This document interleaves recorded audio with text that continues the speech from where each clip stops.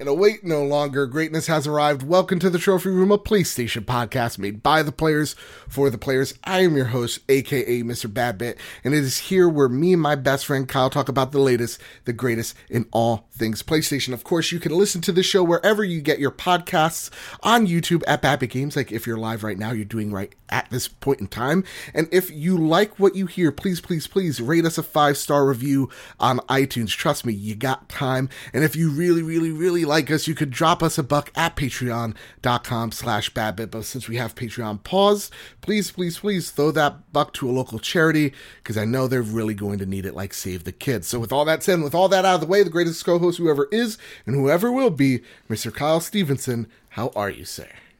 I'm doing fantastic, and I can't wait for you to hear my audio, because I left you a little song while my mic was muted. Oh, yeah? For the intro. Oh, yeah, you're going to love it. Oh, God. And again, we're recording live, and I got to tell you right now, that was the first time. Like, usually it takes me a second or two to get the intro down, and I didn't know recording live, there's so many little buttons you got to do by just starting the intro. So I was winging it halfway through, and then I started reading the intro, and I got to say, I think I nailed it, Kyle. I think you did. Thank you so much. One of the best ones we've had in a while. There you go. It's all because of Shu. And with us this week, because we decided to bring on more guests onto the show, Steven Weber from Glitch Point. How are you, sir? I'm doing pretty good. I'm happy to be here. I'm excited to get the show rolling. And before we start, because I didn't do this last week and I felt awful for literally a whole week, who are you? What do you do? Why should people listen to you?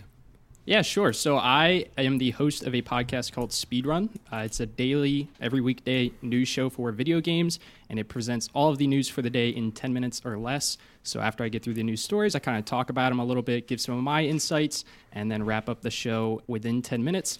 It's all under the Glitch Point umbrella, which right now only has one podcast, but you can follow me at NerdGuySteve on Twitter or at Glitch Point as well. Both are posting about the show.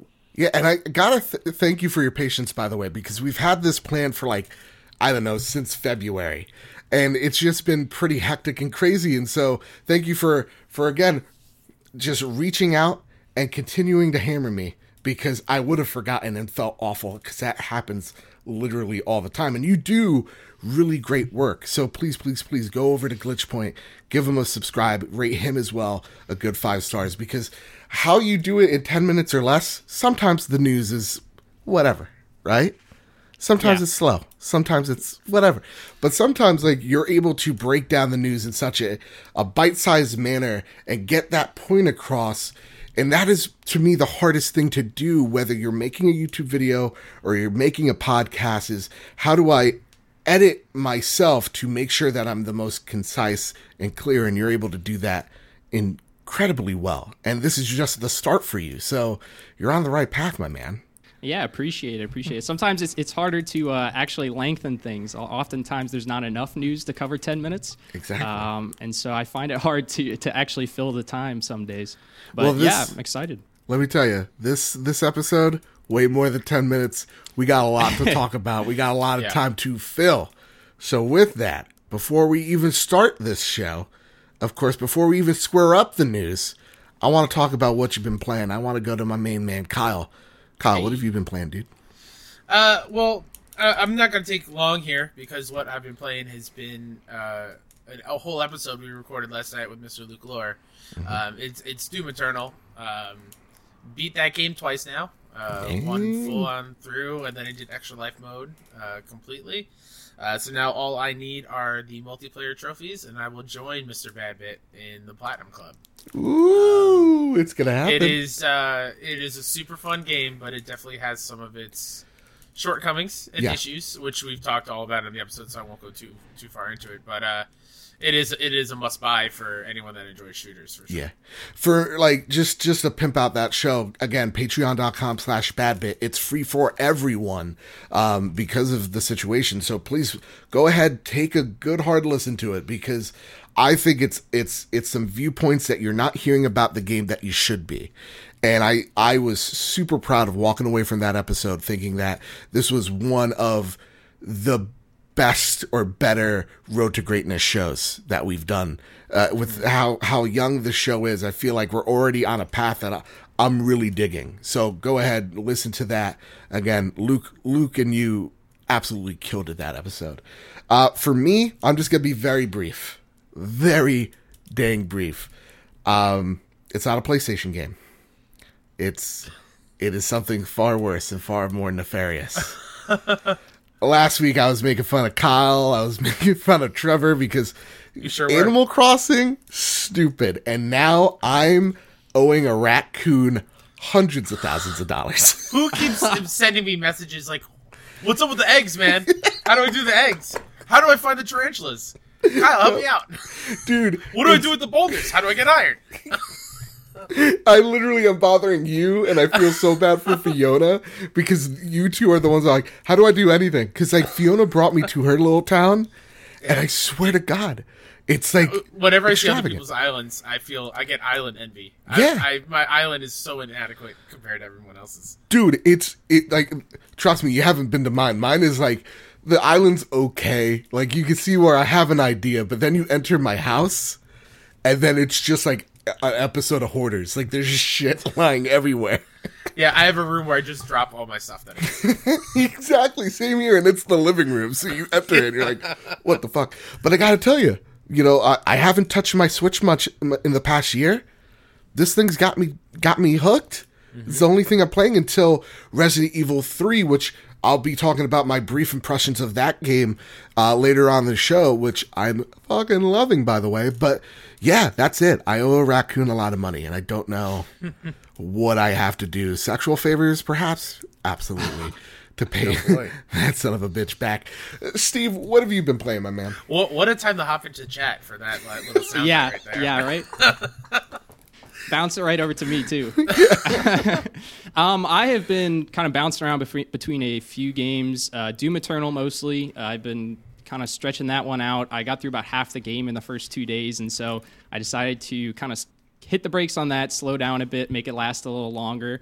And then I've been playing some Call of Duty Warzone with some of my coworkers that I no longer see every day. And Bloodroots in spare time. Hell yeah. Just kind of here and there, popping through some levels. So yeah, I will say Doom Eternal. Kyle was noting some of the shortcomings. I think the biggest shortcoming of the game are those multiplayer trophies. Yeah. Oh, yeah. I was just looking at it, I'm like, oh, man. Well, Steve, so here's what we'll do. All right, after the show, we'll get each other's PSN ID, whatever, and we will literally schedule a day where I'll help you guys farm the multiplayer stuff. Because you can do it in you could do it in a private match. It's not a huge deal. Yeah. So with that, gang, it's time to square up the news. Usually we have the Patreon pitch, but you know what? I'll do that. I'll do it anyway. So patreon.com/badbit. You could have supported me or Kyle. We've put it on pause at this very point in time because money's tight around the world. Everybody's affected by it. So we want to make sure that you guys and gals are having yourselves and your families in your mind before us. Instead, please, please, please throw that money, if you do have any, at your local charities, at your local food banks, because it's going to help a lot of people in need. I always say save the children because it's the easiest, and it's seriously, who doesn't want to help kids in need? I don't know. Evil people? Probably. But you could be like our gold supporter, Robbie Bobby Miller himself, the Silver Plus tier members, Ray Martinez, JB, the Purple Monkey himself. Again, everybody who has supported us, thank you so much. Who continue to support us, thank you so much. And, by the way, everything on Patreon right now for the next 2 months, completely free. So go ahead, check out that Doom Eternal stuff. And now... Yes. Along with the other Road to Greatness and top tier episodes. So freaking good. I'm really proud of what we've done so far on that site. For sure. It's time to square up the news, though. Let's square it up. First news story comes from Joe Scrubbles at IGN. Bethesda will not hold a digital replacement for its E3 show. Bethesda will not be broadcasting a digital showcase in June, despite the cancellation of E3, meaning the developer-publisher can't hold its traditional press conference this year. Pete Hines tweeted, "Given the many challenges we're facing due to the pandemic, we will not host a digital showcase in June. We have lots of exciting things to share about our games and look forward to telling you more in the coming months." End quote.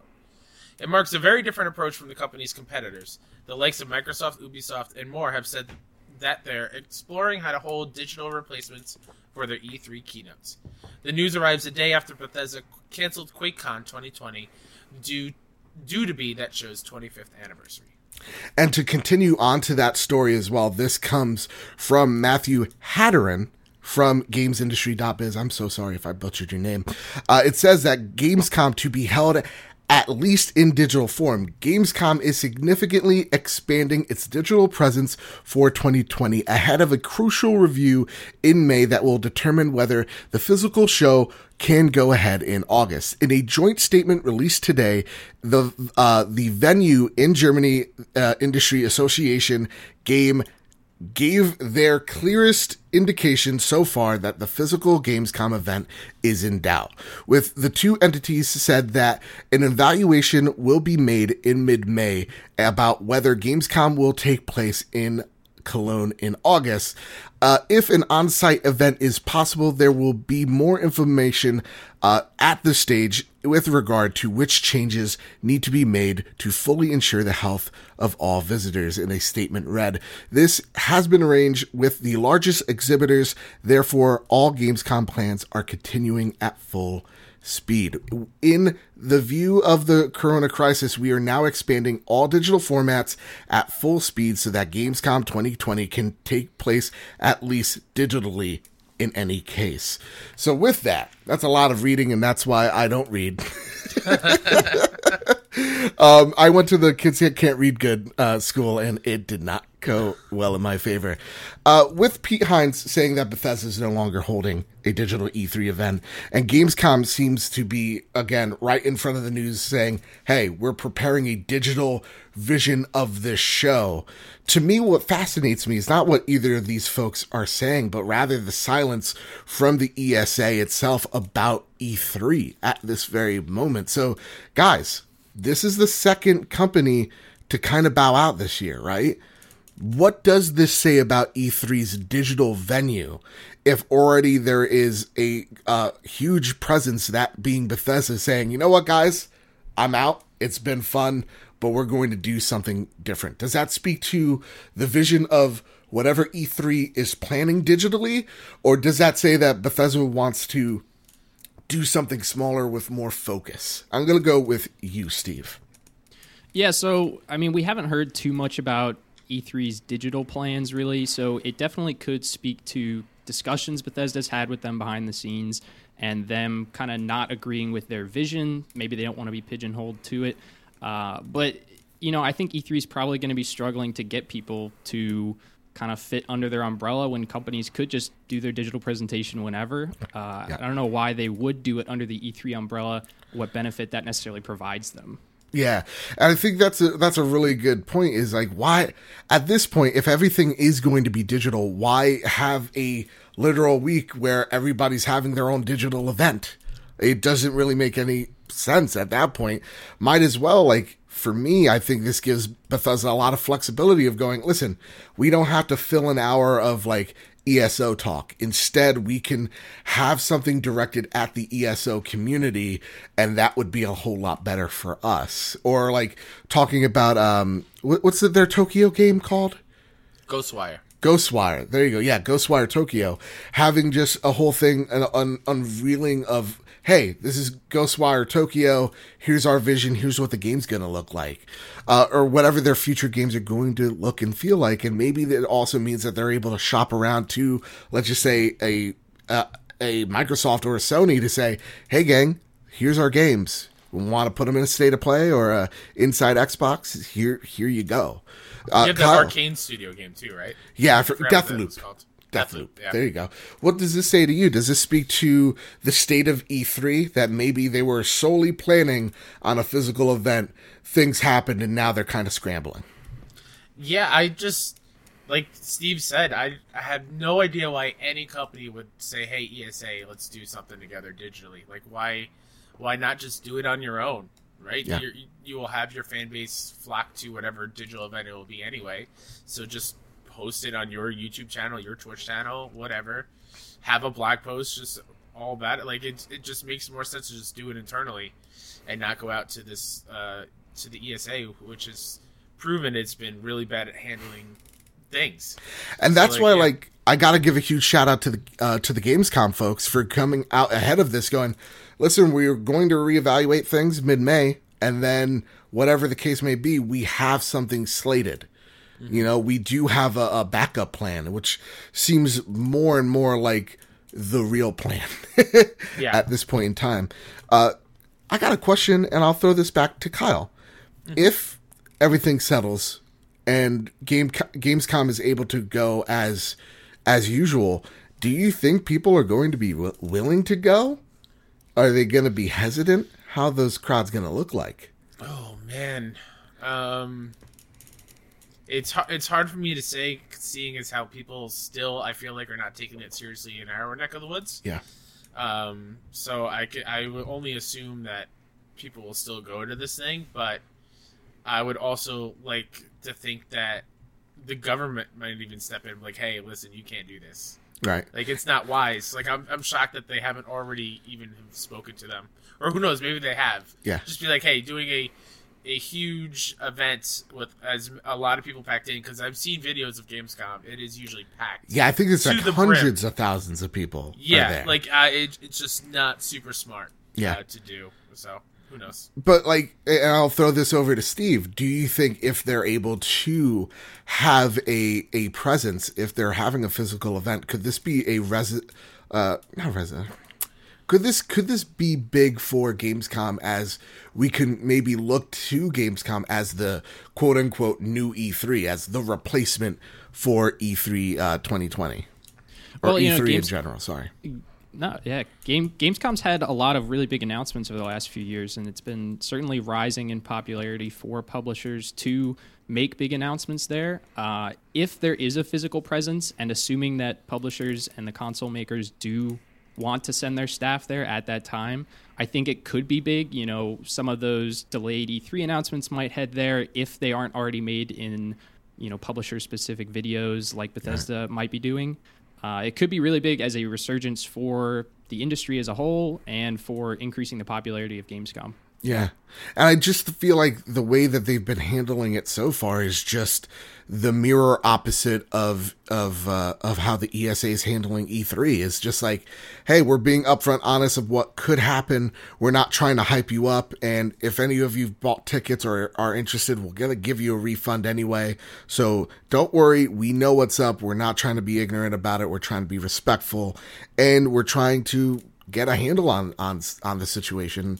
I think you're 100% right, Kyle. It is like this dance of whatever Angela Merkel says is going to be the thing that's going to fly with them.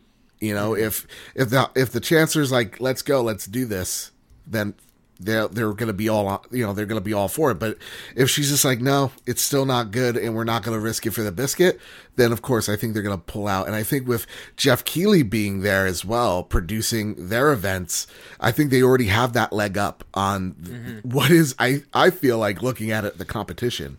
It also kind of goes to show, and maybe one of you guys want to jump in here, but it kind of shows how developers are not ready to make the switch over to digital.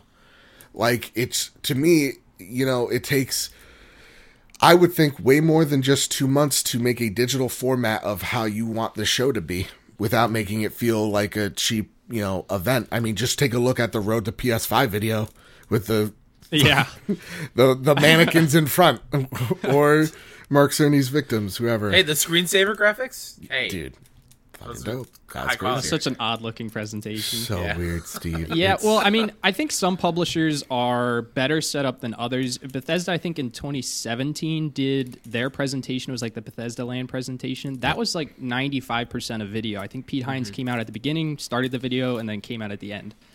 So obviously those things take months to plan and execute, which is probably why they backed out of E3. They could be facing delays too, and they don't want to necessarily talk about stuff quite yet. That's a good Yeah. point. But I think, you know, I think EA last year did one where it was very much a conversation with developers. And so a company like that, EA has a lot of resources they could throw at a video, but they haven't had as much experience as necessarily like a Bethesda would. Yeah, I think actually that's a terrific point. It's like we don't know what's happening internally at Bethesda when it comes to their devs teams and how they're handling working at home. You know, that's a huge shift that a company has to take, and how efficient people are going to be at their house is another thing entirely. Because I know for me, spoiler alert, it's not looking well. So with that, any final comments as we go into the next story? No? No, No? I think I'm good. I think this is just speeding up the process of having just digitally things like in the future. Like if they're already thinking like it's not happening this year, they're obviously probably planning for a later time. But I do like how proactive Gamescom at least is being about Absolutely. like, hey, listen, like we're gonna get in front of this and we're gonna own this digital thing if it comes down the line that is what it is.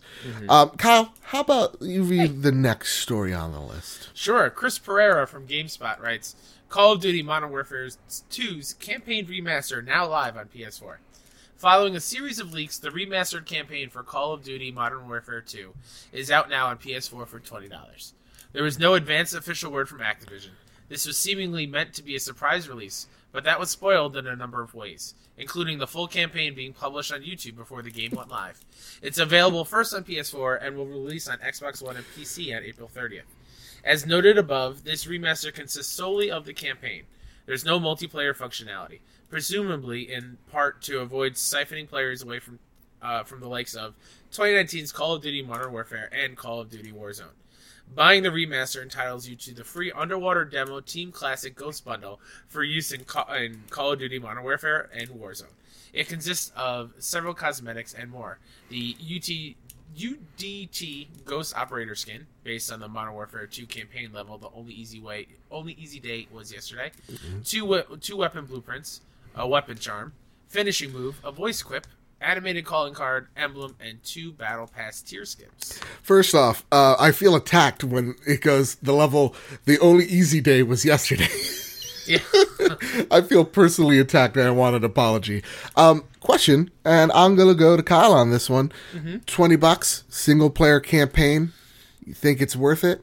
You think it's overpriced? I mean, they give you some cool things. What do you think about it? I think $20 is great for a single player campaign. When you look at what the game is with multiplayer included, so that means they value multiplayer at $40. If it's based at $60, I think that's $20 is a good price for a single player campaign. And I never finished Modern Warfare 2's campaign. What is it? Probably like 8 hours. Way shorter than that. Probably 5 it's about to 6. About 6. Yeah. All right, that's still pretty good. Like we see. I mean, we'll get into it later, but I've heard some of the previews of Resident Evil 3. It's around the same time frame that some people are finishing that. So I think $20 is fine for a single player campaign. Yeah. What say you, Steve?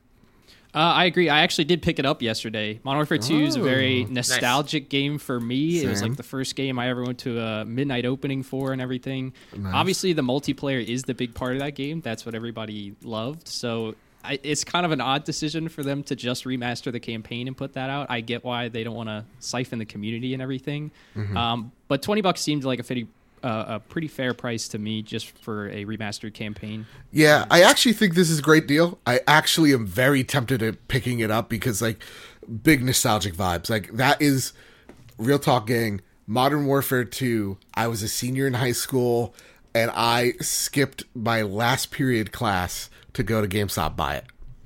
And so I feel like going to my high school right now and then skipping class and going out and buying it for nostalgia's sake. No, but like it's just it gives me so much nostalgia, and just to think like Fortnite skins are like $10-15.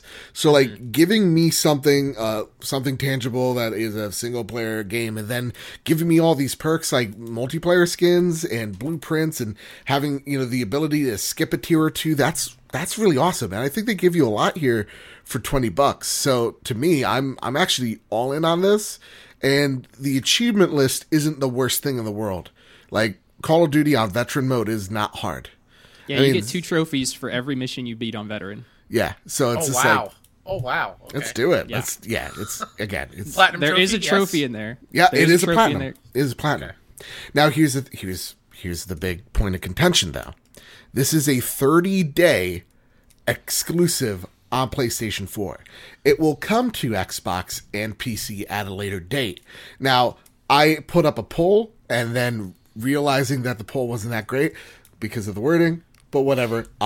Let's do it. So I asked everybody on Twitter how did they feel with 3 options. It's fine by me, not bothered by it, or this sucks and it's anti-consumer. With 40.9% of the vote, that's some Abe Lincoln status right there. It says, this sucks, it's totally anti-consumer. But tied at second and third is fine by me, not bothered by it. So my question for you guys, I'm going to start with Steve here. How do you feel about this month-long exclusivity? I think it's some really unfortunate timing because this is probably a deal they signed with PlayStation a long time ago. Some of the reports were saying that Activision's had this waiting in the wings for a while now, and they've just been waiting a good time to release it. So this deal was probably signed a really long time ago, and it's just really unfortunate timing for the release. Obviously, it would be much better if this came out on all platforms given everyone's circumstances right now, and it's a pretty bad look for Activision, but I don't know if there's much they could have done about it. Yeah, it does feel like they look like the bad guy when in terms should be PlayStation in all honesty getting a lot of that blame as well, but I don't know. Kyle, what do you think? Like, it's just business is business. We've seen these exclusive deals before. It sucks, but it's a reality, a sad one. Yeah, a very sad one. I find it super weird, but like Steve mentioned, and what Kevin Butler in chat was mentioning, that it's probably just something they've had lined up for a long time, exclusive wise and marketing deal wise, and it's just a weird time to do it. Yeah. Like, they didn't really have a thing to do it. It's shocking to me that Sony didn't put out a state of play and have this be a part of it.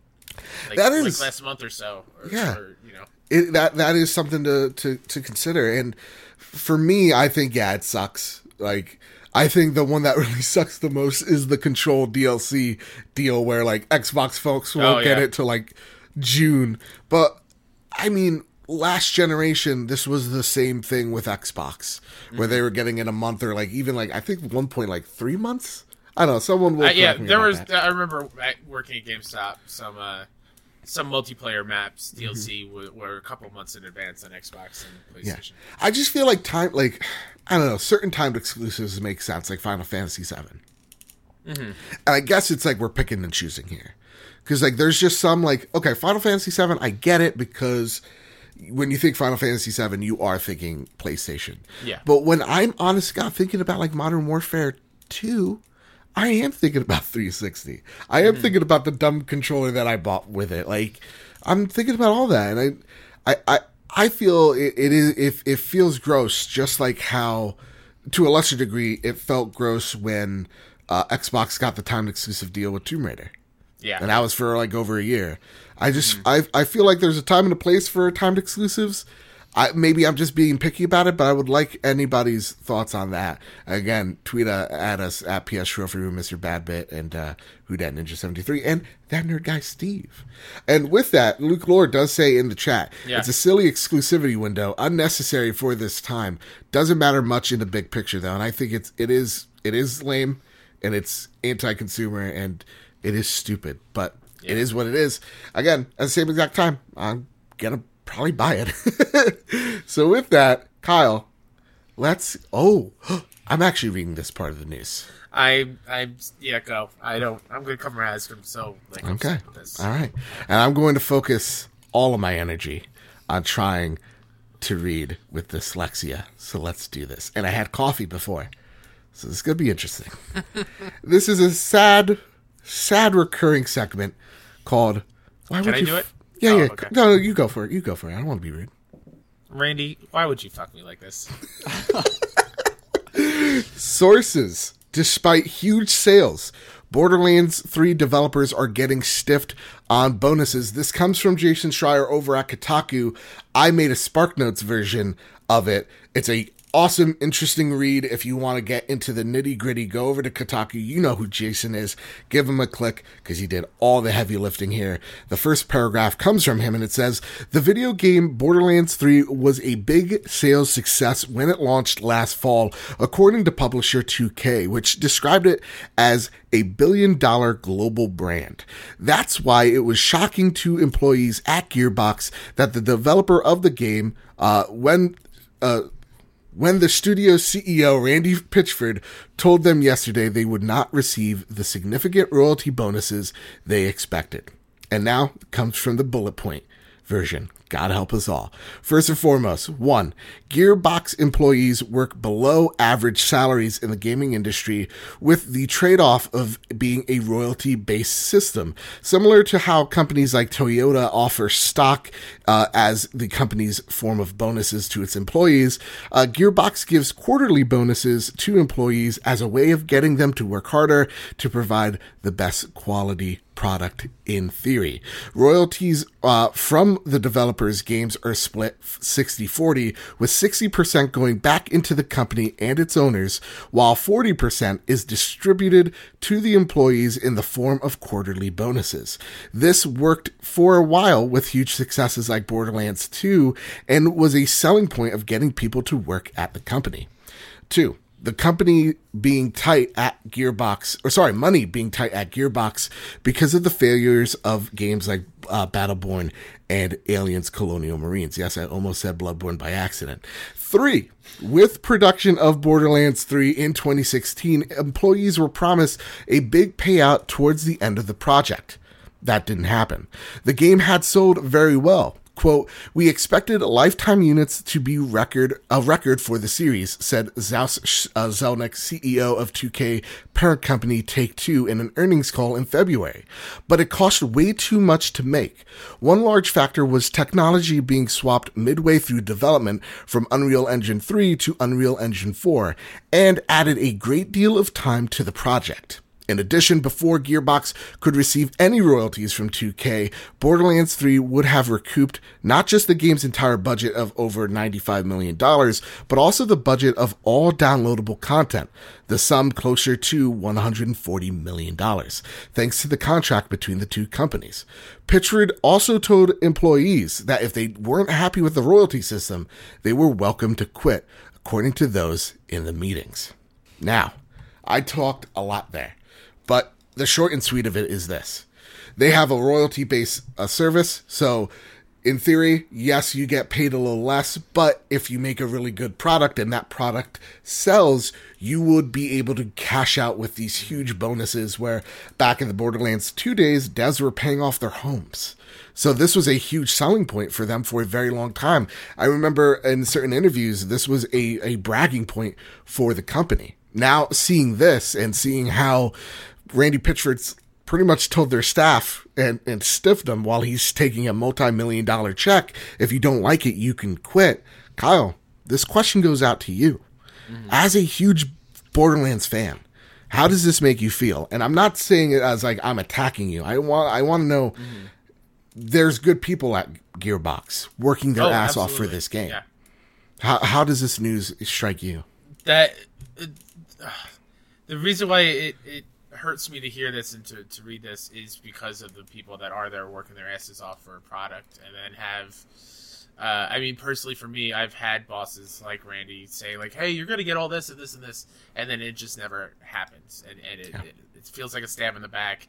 It hurts. I would like to think all of us probably had a situation like that at some point in our lives, so we understand where they're coming from. It's just like if you knew this wasn't going to happen, right? It wasn't. They weren't all going to get all these huge bonuses that they were promised.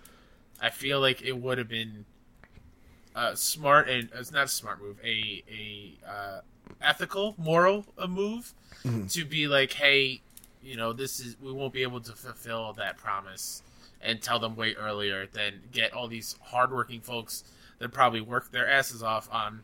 Oh, I talked about this amazing DLC, I think last week, that they just put out, to like kind of rework of how those bonuses would get. And yeah, Randy did get a $12 million bonus in 2016. Yeah. I think they did say that it was out of the company's 60%, but not the employees' 40%. Great. That he took it from. But still, $12 million. Like, if again, this is more something like if I were in those shoes, I would totally give some of that money to the devs. Just because I would feel bad. I would not be able to sleep at night knowing I promised these people this thing. And I realize that's like most business like CEO mindsets, they don't feel that way. Yeah. It's just really, really, really shitty, and Well, I feel for all the hardworking people there. Let me throw this at you here. Yeah. Kevin Butler writes in, they did, yes, a horrible, shitty delivery of the news because Randy Pitchford is a real piece of shit, but they still did what they said they would do. They'd give them 40%. As of right now, that's what we know. So could we really be that upset at them? I mean, no, I guess not. It just always sucks when you're looking forward to something and it doesn't pan out. Right. We always plan ahead, and when you can't fulfill on those plans, it just sucks. Well, not just that, but like the management who's getting the bigger cut is also the one that's mismanaging the product or projects, right? Like, and we're not even talking about just like Battleborn, but like Aliens, Colonial Marines. Yeah. At the same exact time, if this is a failure of management's part, they're making a fucking movie out of this, franchise here. Like, they got the cash to kind of go, hey, listen, I could take a $6 million bonus instead of 12, and I could give it to my employees, make them happy, instead of saying, if you're not happy with it, go suck an egg. Does this also, to you, Kyle, take away from your enjoyment of the game? And that's kind of where I struggle with it, because I do love this game, and I definitely want to support the people that made it. So like, I'm not gonna take my Steelbook copy and burn it in a fire. I'm not gonna do that. I'm not one of those type of people. I'm still gonna be playing it, and as like a thank you to everyone that put in the time and work to create this extremely incredible experience for me that I keep playing like months and months and months later. Yeah. It just stinks. Like it's knowing that you have management that treats employees that way. Just sucks. Yeah. And it, from all the stories we also hear is like the management, or not even management, but the people behind the scenes trying to get Randy Pitchford not to say stupid shit. Yeah. And seeing their hard work and trying to balance that out, and seeing them be screwed while he's walking away with a big sack of fucking money does piss you off. It honestly feels like Randy is doing another one of his stupid fucking magic tricks again. And he made all their bonus checks disappear. That's what it feels like. Here's the thing. I'm going to be real with you, and I'll get right to you, Steve. But I really do think, and maybe it's just because I've watched this show and it's still embedded in my mind, Randy Pitchford is the Joe Exotic of video games. He's on stage. It's all about him. Oh my God, that's so right. Let me show you a fucking magic trick. Let me be an egotistical asshole. Let me freak out when things don't go specifically how I say and how I want it to go. Yeah. Medieval times, the whole 9 yards. Steve, what about you? How do you feel about this news? Yeah, when I was reading this story for the first time this afternoon, I think I audibly, out loud, said oof. And it was just, especially the end where he was like, if they don't like it, they're welcome to quit. Yep. I mean, what a slimy way to say that and to address the employees who are already kind of down. They're getting screwed out of some money.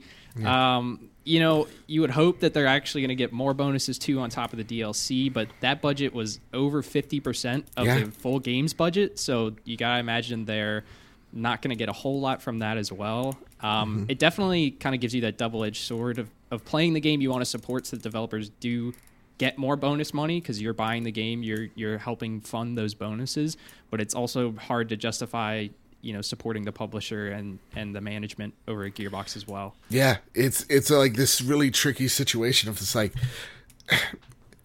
God, it's like, I know the management there sucks. It's like, I know there's a few bad eggs there, but I know that overall the basket's full of really awesome people. Mm-hmm. Right. And that's the crummy thing of looking at it, is just like, it's nothing to boycott about. It's, it's nothing. It is something to get upset about. I hope people get what they worked very hard for, and it shows, but like, it does seem like this was a mismanaged, project, and the management walked away scot clean, and the people that were really getting punished were the people there. And I just hope maybe the model is, hey, and I don't know how it works for sure, but I'd like to hope this is the case of, hey, with all the DLC that comes out, the royalties from the said DLC or from the microtransactions will bleed on over into the next quarter, and you'll get your money that way. But from what Jason Schreier has talked about, is this is the calm before the storm, that there is a mass exodus forming at the company. And that is something to take into consideration in the next few months of how that's going to actually turn out, or if at all, you know. It just sucks. But, you know, again, it's Randy Pitchford is this figure in gaming that is kind of like, yeah, he is the Joe Exotic. It's probably he walked in, he's like, listen, it don't blame me. It's that dang bitch Carol Baskin. Like, that's where I'm kind of thinking. It's like, hey guys, it's not my fault. It's whatever. Like, it's a dirty feeling, but it's the sad reality of the industry. And that's what it is. With that, Kyle, we got some good news, okay? All right, we got some pretty great news, actually. The reviews for Resident Evil 3 are in. Kyle, would you like to read the first one from PlayStation Lifestyle's own? Oh, I thought I was doing the second one. I thought you were doing the first one. No, because I've read a lot and I don't want to. Okay, that's fair. That's fair. PlayStation Lifestyle's Chandler Wood writes, more deftly balancing mobility and power with overwhelmingly horror. Resident Evil 3 still manages to find elements that cause tension and terror, despite giving players more ways to fight back. Nemesis tends to be an annoyance more than a true element of horror, but his orchestrated roadblocks are few enough in number that it doesn't drag down the overall experience. All said, Resident Evil 3 is a brilliant reimagining of the horror classic, with plenty of surprises in store even for the longtime fans. It's a great partner piece to last year's Resident Evil 2, helping to reclaim the origins of the series that were once trapped in static environments and blocky characters lost to consoles past. 85 out of 100. All right, pretty solid. This one comes from Easy Allies. Resident Evil 3 is a superb reimagining that complements last year's Resident Evil 2 by prioritizing frenetic action without compromising its horror roots. Jill and Carlos's emotional journey is bolstered by the threats that build their bond in convincing ways. While Nemesis remains one of the series' most memorable creations, more than a few surprises await the veteran residents of Raccoon City. 85 out of 100. And Steve, would you like to read the last one, sir? Sure. So this comes from VG247's Kirk McKean. It's still worth playing, but Resident Evil 3 Remake is a step backwards for Capcom, coming off the back of one of the best games of last year. It's gorgeous to look at, the jump scares will get you, and it's like stepping into a comfy pair of slippers. But even though your feet are cozy, it never feels like home. 6 out of 10. Oof. So, okay. Right now, though, the Metacritic is a solid 80. So it's a great game. It's just not at the levels that last year's remake was, which was this revolutionary, like, way of taking a game that you knew and loved and threw it into a modern setting and it feeling exactly like it belonged. For me, I was kind of expecting this because it's literally just a year after this game, or the second one's game came out. So for me, I was like, okay, I'm expecting more of the same. I played Resident Evil 3 Remake's demo, and it felt like more of the same, and I was totally in on it. So for me, I dig it. At the same exact time, it being a 5-hour story is a little slim. That's what pretty much everybody's like, 5 to 7 hours tops, depending on the difficulty. To me, it does go with what the speculation is that Resident Evil 2 and Resident Evil 3 were supposed to be a comboed package deal. And I think if that was going to be the case, I think that would have been fucking wild. Now, Famous Seamus writes in, with RE3 Remake now made, do you think Resident Evil 4 will get a remake soon? Or is this game just too perfect to be remade? Steve, what do you think? This is a tough one, because on one hand, you have Resident Evil 2 doing incredibly well. Mm-hmm. I think it's going to depend largely on the sales of RE3, despite some of the negative reviews. If it is going to happen, they probably already have it in the works anyways, but that game is such a phenomenal game that still largely holds up. It's still getting ported to modern consoles. It's on the Switch. So I don't know that it necessarily needs that big of an update, but I could definitely see Capcom going for the money grab on that one and trying to bring it into the modern era. Kyle, you're nodding in agreement. What say you, sir? I don't think Resident Evil 4 will be the remake that comes next. What do you think's coming next? I think Code Veronica might be the next Resident Evil game to get the remake treatment for sure. Why is that? It's older than RE4. It's still with these characters, I believe. I didn't play. I'm trying to think of the cover. Is it Jill or Claire? I think it's Claire. I think it's Claire. Yeah, but so I'm it's not still too following sure. Claire. And I just think I think from what I've heard of Resident Evil fans that game could use some work. It had some missteps back then, so I think it's probably the best case scenario to get a remake, so more people can enjoy the game. But do you think 4 is getting remade? Oh, probably. Yeah. Probably after we see Resident Evil 8. Okay. Yeah. That's what I'm thinking too. I think Resident Evil 4 is a shoo-in to get remade. I know a lot of... I've never played it. I definitely want to really bad. Again, for those of you newcomers, I got into Resident Evil with 7. And my love for the games actually came from Dead Space because it was this love letter to the series from what the developers' stories tell. So, to me, I think it's a shoo-in because of how popular 4 is and how popular 2 was. And I don't think it's impossible. I think it's very possible of them hitting it out of the park if they learn from what I can't even say mistakes, but take their lessons from RE3 and apply it to whatever Code Veronica is or that Resident Evil 4 remake. And I think by that time they'll also be accustomed to the PS5 architecture and the Xbox Series X. So I think that's totally right. With that, guys, this has been a Joe Talks a Lot episode. I apologize. But you know what, gang, are you holding on to something? Yes. Good. Prepare the drop.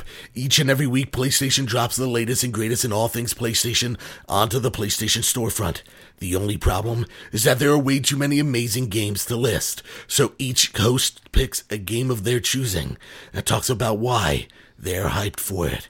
My game is Resident Evil 3 Remake. Listen, I don't need to read you the description of this. Just know that I, your host, Joseph, along with Joe after work, will be talking about this game for the road to greatness. Kyle, are you going to join us on that road to greatness? I don't think I'll ever be able to afford the game at this point. Oh, no. So probably not. All right, so it's just going to be me and Joe after work. And Joe is a huge veteran of the series. He loves Resident Evil. When I teased him the idea of doing this Road to Greatness, this review show for Resident Evil 3 Remake, he just jumped on it. He was like, yep, let's do it whenever. I'm going to beat this game by Saturday. Who cares? Let's do it. So, are you going to go in depth with online as well in that episode? Depends on if the online works. Because last weekend it was not. So I will, though. I will give it an honest try. From what I have heard, it is a lot like Dead by Daylight type of gameplay. So I am interested in it. I will give it a shot. Steve, what's your pick, my man? My pick, I got to give a shout out to Snaky Bus. It looked interesting, but I went with Final Assault for PlayStation VR. So Final Assault is an action-packed World War II themed RTS built from the ground up to capitalize on the power of VR. Tower over the battlefield as war rages around you in 360 degrees. This new approach to classic RTS gaming utilizes compelling and immersive gameplay that can only exist in VR. Fight the battle, win the war. So this one actually has been out on PC, I think, for a year or so, and it's finally coming to PlayStation VR. It got pretty good reviews when it came out last year, and it looks like a really interesting way to adapt RTSs to VR. You kind of have like an iPad-looking thing with your units on it. You can drag and drop them and kind of move around the battlefield. That's actually super awesome. Yeah, I'm actually looking forward to it. Yeah, because I'm a huge VR guy, and I'm a huge RTS fan, and that just speaks to me.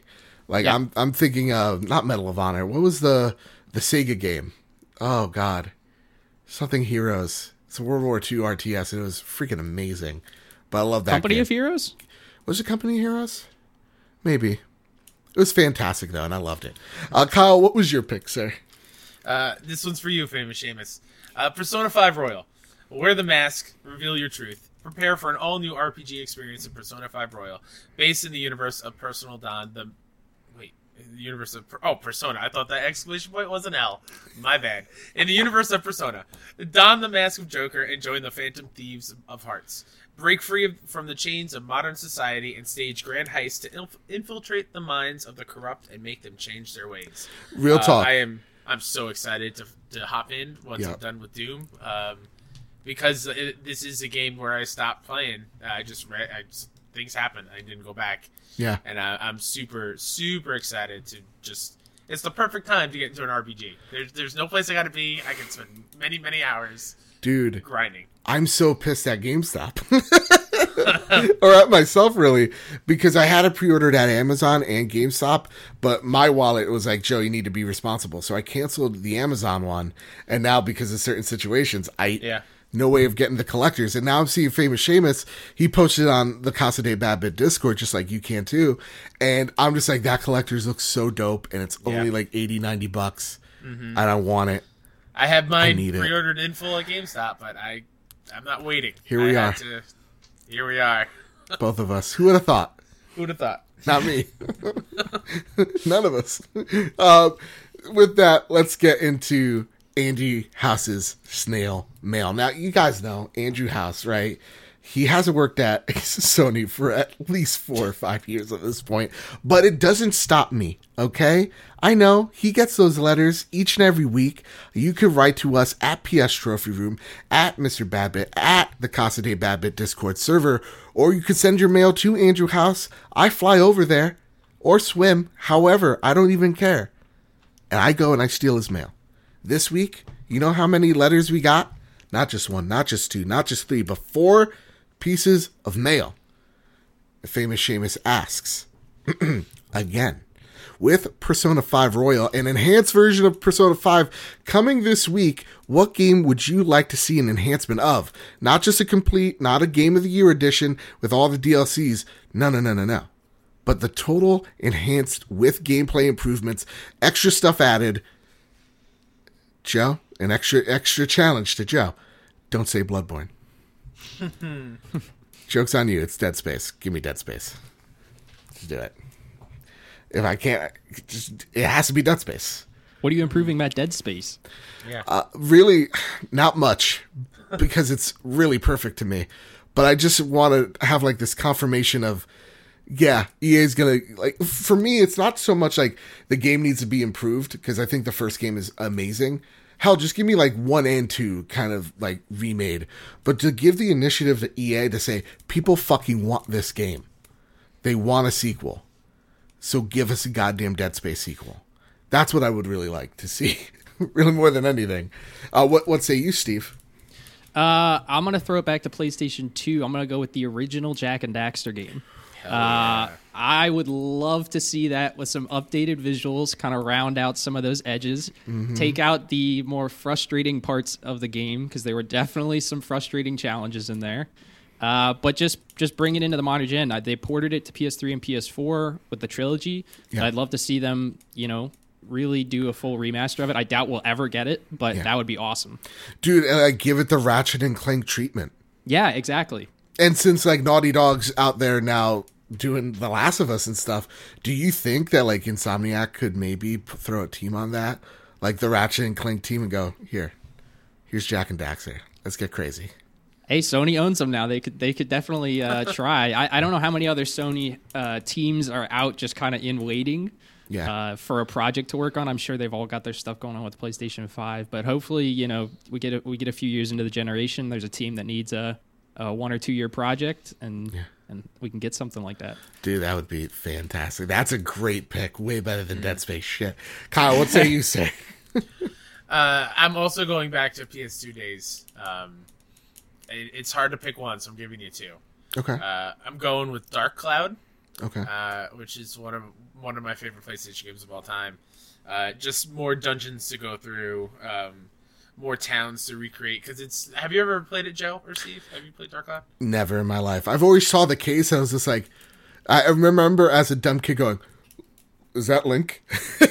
But like, yeah, it's basically like this evil genie villain guy comes and he takes away the entire town, and you go in the dungeons and you unlock everybody's houses and everybody and all the little pieces, and then when you come out of the dungeon you rebuild the town, And then every town person has like requests of like, hey, don't put me over here. Oh, I really enjoy the water, so put me by a river.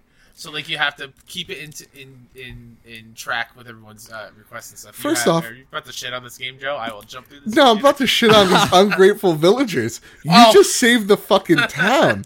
Now you want me to be the moving guy? Yeah. Mm-hmm. Where the fuck do you get off? And the other one, is, I don't think I need to explain why too much. It's Bully. Just give me an enhanced version of Bully. Which is maybe kind of cheating because it also has to do with school, but like in Persona 5. But like, yeah, give me just more doing things in the school and freaking out and messing with people. Not just that, but like, how does it change with the current climate and how like kids are in school now? Like that is actually a really good pick. Would you rather see the rumored Bully 2 or a remaster of the original? Kyle. This is the hardest choice he's had to make. Since you made me kill the Vita. Yeah, that's true. I would probably go full on new Bully 2. Okay. Yeah, because I do have the classic on PS4. Like I could play Bully 1 right now, but like to see a Bully made in the same love and care as like Red Dead Redemption 2 or GTA 5. Yeah, okay. Did you say Red Dead Redemption 2? Oh, God. No, I didn't. He's back. Carol Baskin. The next question, Marcus O'Neill. He's got two of them. We're starting with one. Was March the best month for video game releases in recent memory, perhaps ever? I fully acknowledge that there's some recency bias here, but hear me out. We had 7 major releases with a score 84 or higher on OpenCritic, right? You had Persona 5 Royal, you had Half-Life Alyx. Please put it to PSVR, please. I don't want to buy an Oculus, but I will because it looks so cool. Animal Crossing at a 91, Ori at a 9, Doom Eternal at 89, Neo 2 at 86, MLB The Show at 84. I checked, and no month in the past 1.5 years even comes close to the diversity of big titles with such critical acclaim. Are there any months or short periods of time that you can recall that might rival March 2020? I got one. 2016, baby. May. You had Doom, you had Uncharted, you had Overwatch, and who could forget, I think Battleborn came out then too. That is a hot month. Yeah, man. Yeah. Like, those are 3 Game of the Years contenders, right? Like, Doom 2016, obviously Game of the Year contender. Overwatch, holy shit, Game of the Year. For me that year, Uncharted, I mean, enough said. Kyle, is there anything in recent memory to you? Going back to you. Maybe not in terms of just like bona fide hits, seemingly coming out every month, but being able as an adult to appreciate a new console launch and being up in the fervor of getting the new PlayStation 4 and picking up all these different brand new games to play. There's something special about like getting all this new stuff on this brand new thing. So it comes pretty close, but like all these games are so good, and we're very spoiled right now. And to think that doesn't include like Last of Us being delayed. It does include Final Fantasy, which we'll be getting in 9 days. 2 weeks because stupid shipping. If you're in Australia, like now. Yeah, exactly. Yeah. Cyberpunk, like it would have been even more jam packed if those guys were still here. So we live in a society, guys. We live in a society. What say you, Steve? Is there anything in recent memory where you're like, oh shit, that was a month? Yeah. So May 2016 was actually going to be my original answer, but when I read this question, I remembered that there was a Kotaku article posted a few months ago about a specific month. So I went back and found it. It was about November 2004. And after reading this list, I don't know that there will ever be another month like it. The games released in November 2004, just to name a few, were World of Warcraft, Half-Life 2, Metroid Prime 2, Metal Gear Solid 3, Halo 2, Counter-Strike Source, Killzone, Legend of Zelda Minish Cap, EverQuest 2, Mario Power Tennis, Jak 3, and the DS launched. So that's on top of other games. There's a Ratchet & Clank game. There's all sorts of stuff. So, shit. I think Ratchet & Clank and the DS was probably the only things I played out of that list at the time. But I don't know how any month is ever going to beat that. Yeah. Steve, do you listen, you said World of Warcraft. You want to know a little history lesson about World of Warcraft? I absolutely want to know a history lesson. Here we go. Kyle doesn't want to, though. So anyway, here we are, Burning Crusade. Now, next question on the list. This comes from the hypecaster himself, Antonio Guillen, who is a father now. He has a child. Wow, Congrats, buddy. No, it's scary. We all know Antonio here. But you know what's really beautiful? He said, Joe, you want to know what I named the kid? I was just like, what? And he's just like, Josephina. I named it Josephina after you. That's true. I didn't lie right there.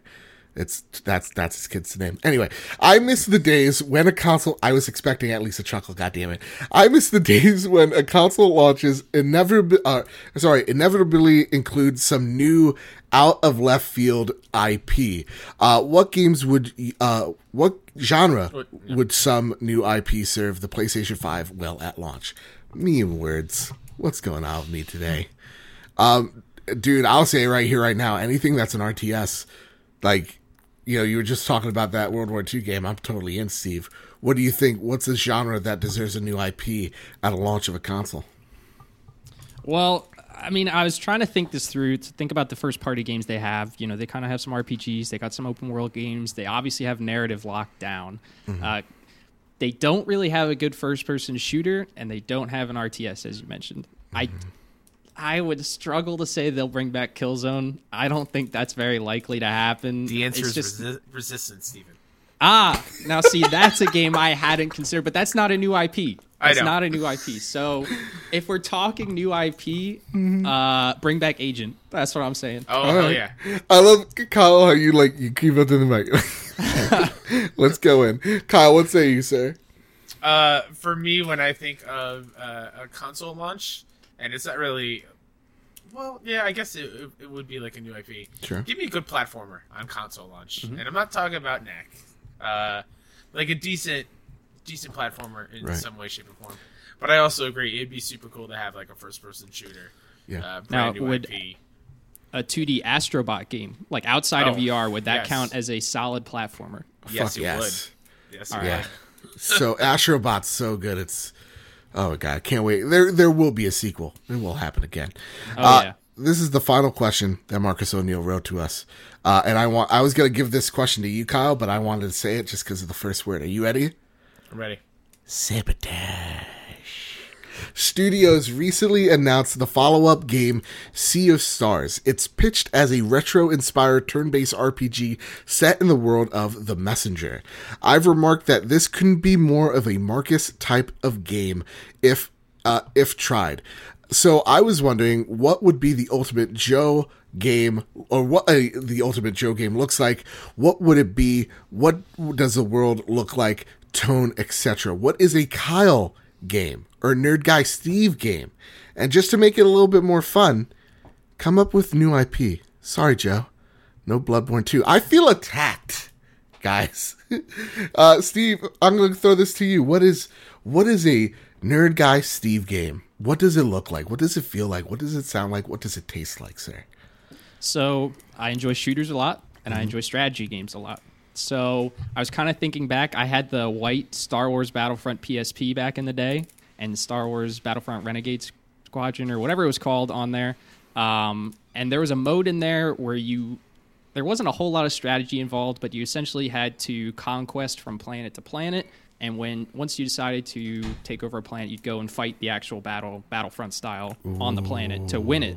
Okay. And so something similar to that, where there's a strategy on the overworld, and then you got to go actually play the game, play the shooter, whatever it may be, on the ground. The time period, the world, I haven't quite thought that out. I typically do like more sci-fi games.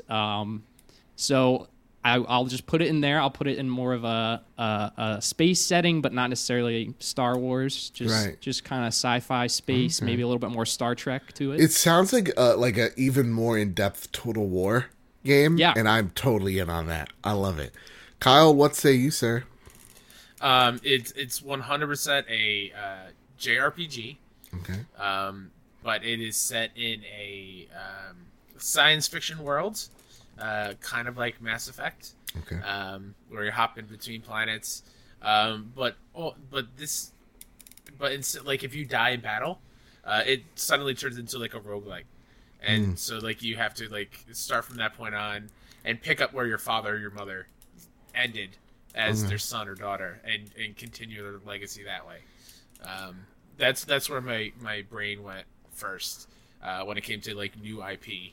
But like when it comes to like already established things, just because it happened right before the show, and I can't believe it might actually happen. I swear to God, Cellar Door Games, if this is an April Fool's joke, I will riot.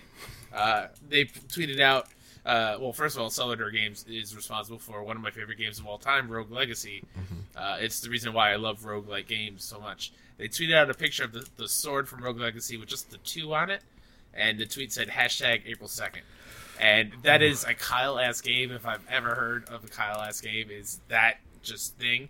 So if you're listening to this show today, and it's April 2nd, I swear I might be happy or I'm crying in the corner. Either one. Either one. Just know. Yeah. I'm feeling some sort of emotion. For me, I was going to like foolishly go, it's going to be a Victorian horror setting. There's a dodge. There's a roll mechanic, a parry. It's born blood. It's born with blood. Yeah. No, but I love a game with a good dodge. I love that. And like, I'm not like when I'm playing a game like Bloodborne or just games in general, I'm never parrying. I can't get the timing right, but there's something about a dodge that feels so good. Like, if you got a dash in a game that feels good, like a Bloodborne, like Doom Eternal, like Assassin's Creed Odyssey, when you get those timed dodges right, it just feels super good. So I would love... So a NASCAR game. Yeah, like NASCAR. Those dodges around? I was going to say Nail June Hard. Was this so Neil, close. Neil So close. June? No. Dale Earnhardt. Dale Earnhardt, yeah. No, to me, I love a good fantasy game. Action fantasy. You could take something that kind of looks like Fable with the combat of an Assassin's Creed or like a From Software title with the item management of like, let's just say a Destiny, because I love and I feel like this is the one thing that From Software doesn't get right or that I don't see from them, which is, man, I want a cool looking sword. I want a cool looking armor. I want to know that I'm, the higher level I'm getting, the more badass I'm becoming. That's what I would really like to see. So I would love a fantasy setting, put some fucking wizards in there, but don't let the fucking townspeople tell me that I gotta move their carts and they don't like where their home was eviscerated because giving them bad memories is me move you to a fucking river. No, Janet, I just saved your kingdom. Karen, you can do that shit yourself. I got a dragon to slay. Jesus. Yeah, no one's asking the Doomslayer to rebuild Earth. Yeah. And you know what, Karen? No one gives a shit about your kid, okay? I kind of want that game, though. I want the Doomslayer to redecorate Earth. That's the Animal Crossing crossover. That's where it's coming. That's where it's coming. With that said, that has been the Trophy Room, a PlayStation podcast this week, man. So good. Even with me stumbling with my words and my dyslexia coming at me pretty fierce. But hey, you know what? It is what it is. Before we go, Nerd Guy Steve, where can people find you, sir? You were fantastic tonight. Thank you. You can find me on Twitter at NerdGuySteve. You can find Speedrun on all major podcast platforms. Just search Speedrun and it should pop up. You can also follow at GlitchPoint on Twitter for show updates. I usually post what we're talking about in the show every day around noon, and the show posts every weekday morning, so you can check it out there. Awesome. Man, again, you were fantastic. So everybody go over, check him out, check his content out, subscribe, the 5 stars. You know what to do because you're going to do it. When you're done here, you're going to rate the Trophy Room 5 stars, right? Because we're 5-star reviews away from 69 reviews. Oh, yeah. Let's go. Cool. I know, right? It's pretty cool. It's pretty cool. Kyle? Yes. Any last words? You can find me at WhoDatNinja73 on Twitter and on PSN. My show all about the best friends of the Kind of Funny community, Best Friends Talk Funny, is at BFS Talk Funny on Twitter. This week I had a wonderful Alex O'Neill from Irrational Passions on, so go give that one a listen. And if you're ever in New York after this whole quarantines, you hit up kindofnyc.com to see any future meetups we're doing in the area, as well as finding our gaming show, Platform Agnostic, and Dollar Slice Pod. Bam, there you go. And like always, you can find this podcast in video form at youtube.com/badbitgames. You can find us over at iTunes, Google Play, SoundCloud, Spotify, wherever you get your RSS feed service, you could always find us there. So with all that said, and with all that out of the way, everybody, keep hunting, keep playing PlayStation, wash your dang hands, and to the live audience, thank you all so much, and keep playing PlayStation.